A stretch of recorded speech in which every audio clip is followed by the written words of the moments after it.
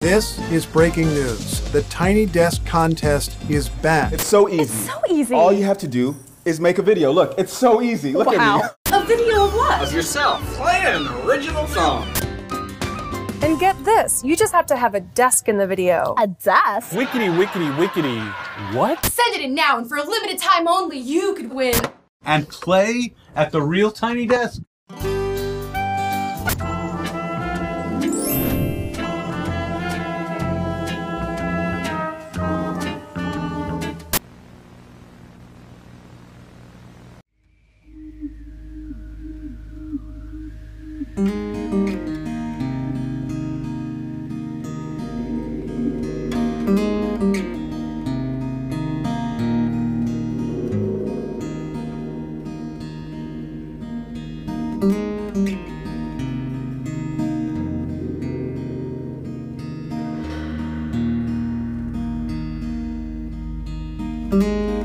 There's a wind in from the desert. Red dust blows across the sun. It bleeds into the evening.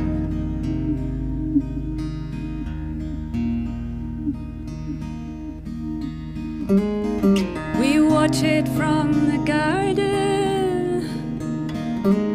Your hair glints in a strange yellow light. We let go of all our fighting.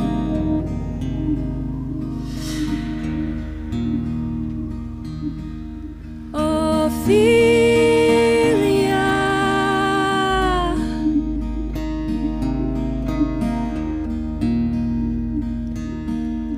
Ophelia.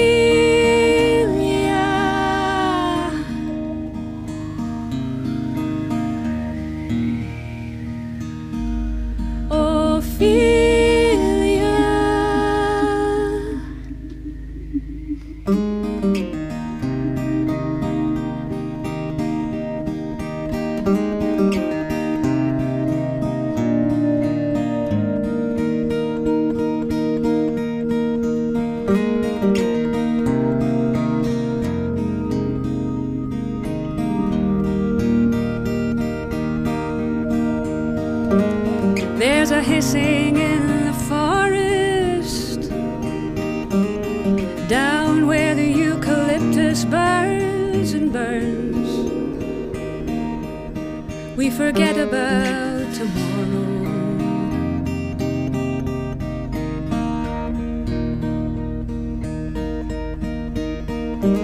Somewhere the ashes falling, yet here we are and we're alive, alive, alive. We stand a little closer.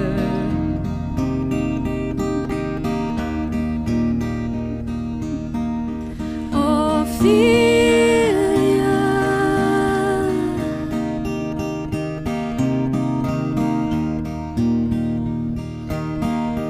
Ophelia,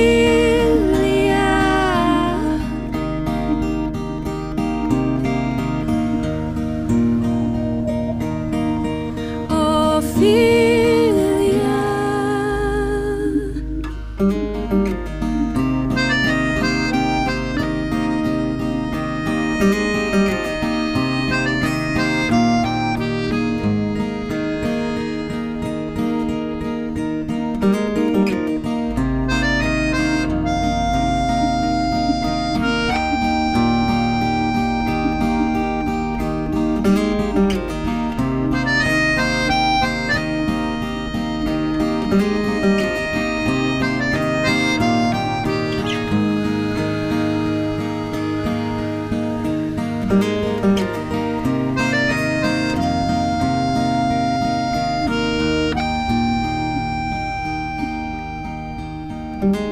There's a wind in from the desert, and a red dust blows across the sun. It bleeds into the evening.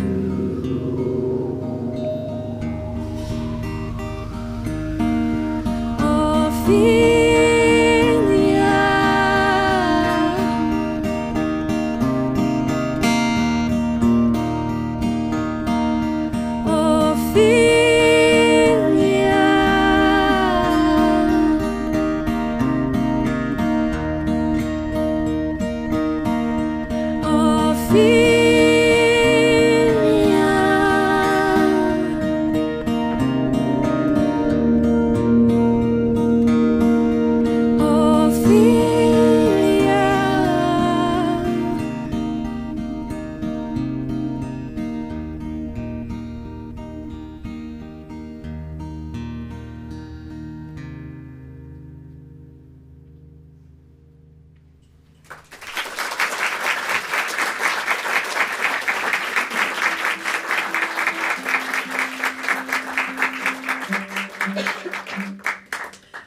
Thank you very much. It's an absolute treat to be here. The Tiny Desk concerts are just as legendary across the Atlantic as they are here, so we can't quite believe we're here. We arrived in the States yesterday from Edinburgh into Newark just for a long weekend. This is my brother Stephen Power on guitar and vocal here. And the multi-talented, she's been described as the producer for the show as quite busy. This is Inga Thompson.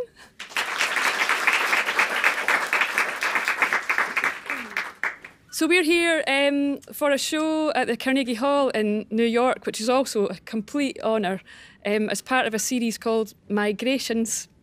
And migration is the story of your country, and it's the story of ours as well. And the Carnegie Hall was founded by a Scotsman, Andrew Carnegie. He was born in Fife in Scotland, but not all of the incomers from Scotland have been quite as benevolent as Mr. Carnegie. So we have a wee piece about one such man you may recognise. This is called I Burn, But I Am Not Consumed. In May 1930, a young woman from Tongue on the island of Lewis called Marianne MacLeod boarded a steamer from Glasgow bound for New York City in search of a better life. There, she fell in love with a young man called Frederick, whose family had emigrated to America from Germany 2 generations before. The couple married and raised 5 children. Years later, Marianne's middle son would return to Scotland, home of his MacLeod ancestors, whose clan motto is, I burn, but I am not consumed. And there, in the name of progress and profit and executive golf, he would pit himself against time and tide, and in his wake, the shifting sand dunes at Balmedy in Aberdeenshire would never be the same. That middle son of Marianne MacLeod is powerful, but so too is the north wind. The marbled metamorphic rock of the island of Lewis is called gneiss. It's 2/3 the age of Earth, amongst the oldest on our planet. It knows about power and it's seen a lot. And so I wondered, what might that rock of Lewis have to say about your own 45th President of the United States of America, Marianne MacLeod's middle son, Donald John? And this is what the rock told me.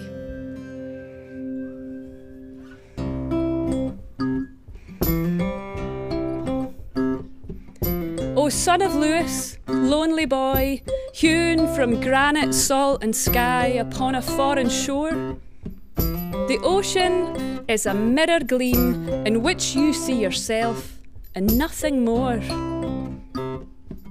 3 billion years of gravity, of strata forged in fire and earth, the stone crib of your mother's birth, in which your forebears lie.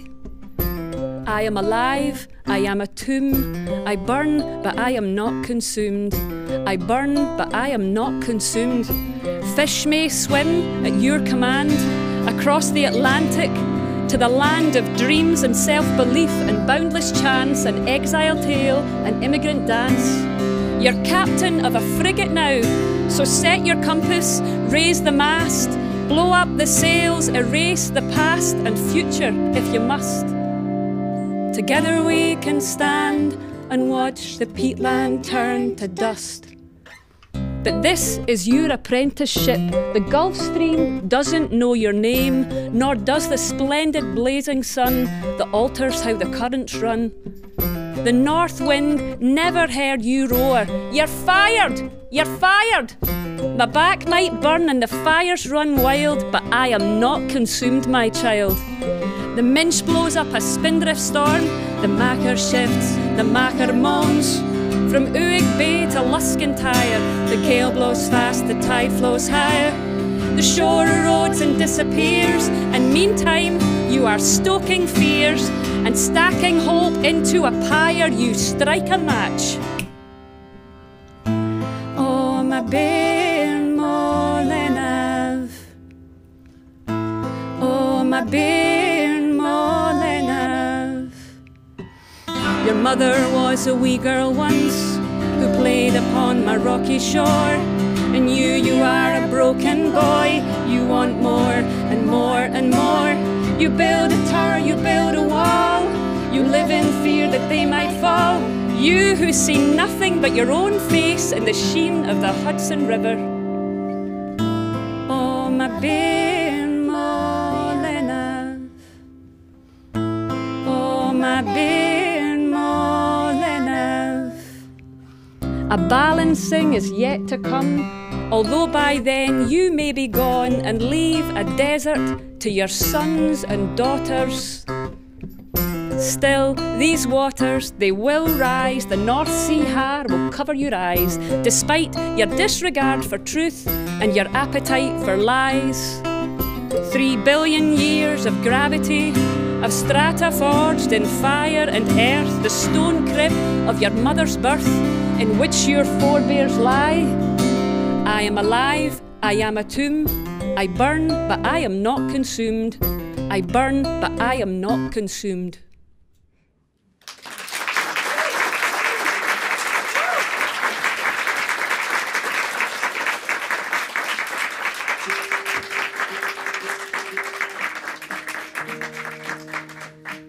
Thank you. So we hope we get away with that one in New York. And we'll just give you one more song, and it's a song in praise of the power of small things. There's an old legend which is common to Scotland and Ireland and the north of Europe and the Middle East and the north of Africa. It's more or less the same story through all those places, and it's the legend of the King of Birds. And in the legend of the King of Birds, it's not, alas, I'm afraid, the eagle who becomes the king in Europe. It's the tiniest of birds, the wren or the goldcrest, who piggybacks a lift in the eagle's wing feathers. And just as the eagle is unable to fly any higher in the sky, the tiny bird catches a breath of air and is crowned the King of Birds and brings peace to the realm of all the birds. So we have a song in praise of small things and their guile and their nimbleness.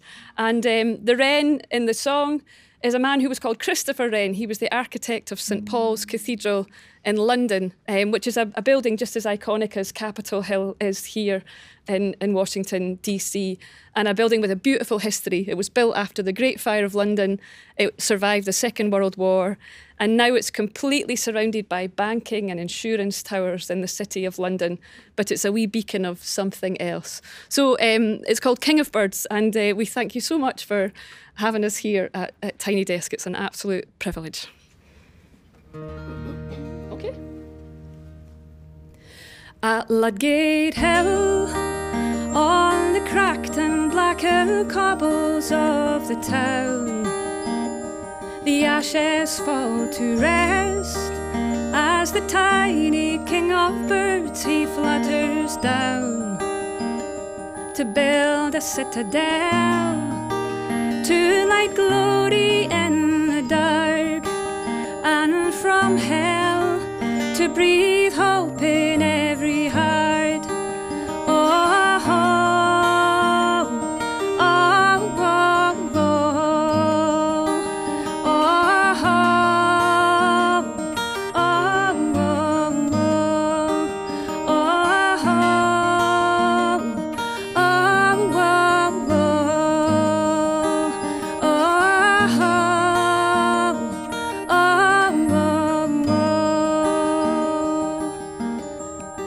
Ludgate Hill, through the siren screams the heavens burn again.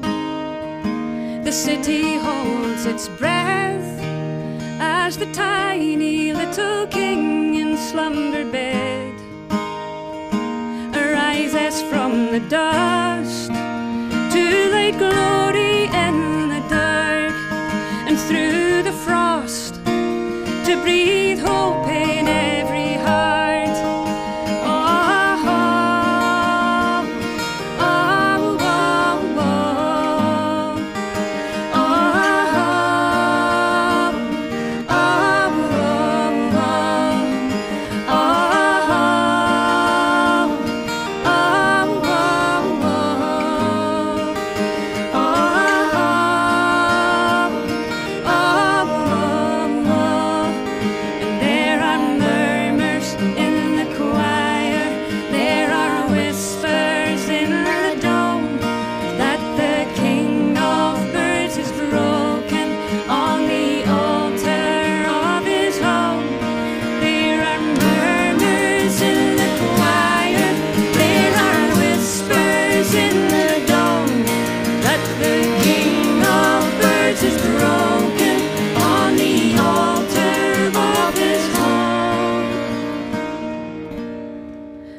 Ludgate Hill, where the towers of smoke and mirrors bruise the sky.